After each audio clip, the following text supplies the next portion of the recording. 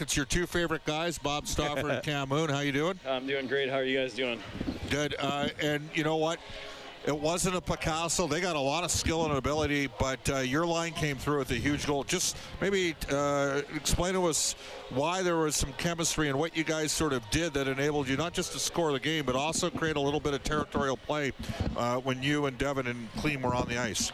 Yeah, I don't think it was just tonight. I think my line's had some chemistry. I play with Shoresy quite a bit, so I feel really comfortable with him. Klim's a great player. He's heavy on the puck, and he helps us in the offensive zone. You know, he gets a lot of stops. He's a great player, and, yeah, love our line.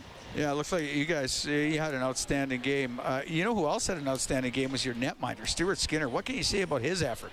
Yeah, totally. He's an all-star for a reason, and he gives us a lot of confidence when he's between the pipes.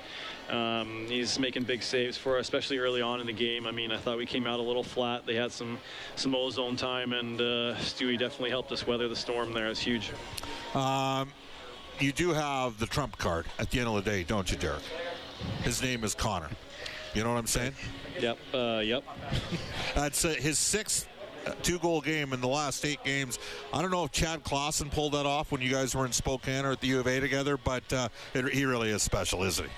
Yeah, well, if Chad's listening right now, Chad was pretty special too, but Connor's in his own, so it's yeah, I mean, it's just fun to watch every night. Obviously, it's a special thing just to be a part of a team that he's on. He brings it every day, and you know what? One of the biggest things that surprised me when I got here, and it doesn't get talked about enough, is how great of a leader he is. He takes every day very seriously. Great leader in the locker room, vocal, and says the right things, and obviously does the right things on the ice. So it's he's a special person, a special player.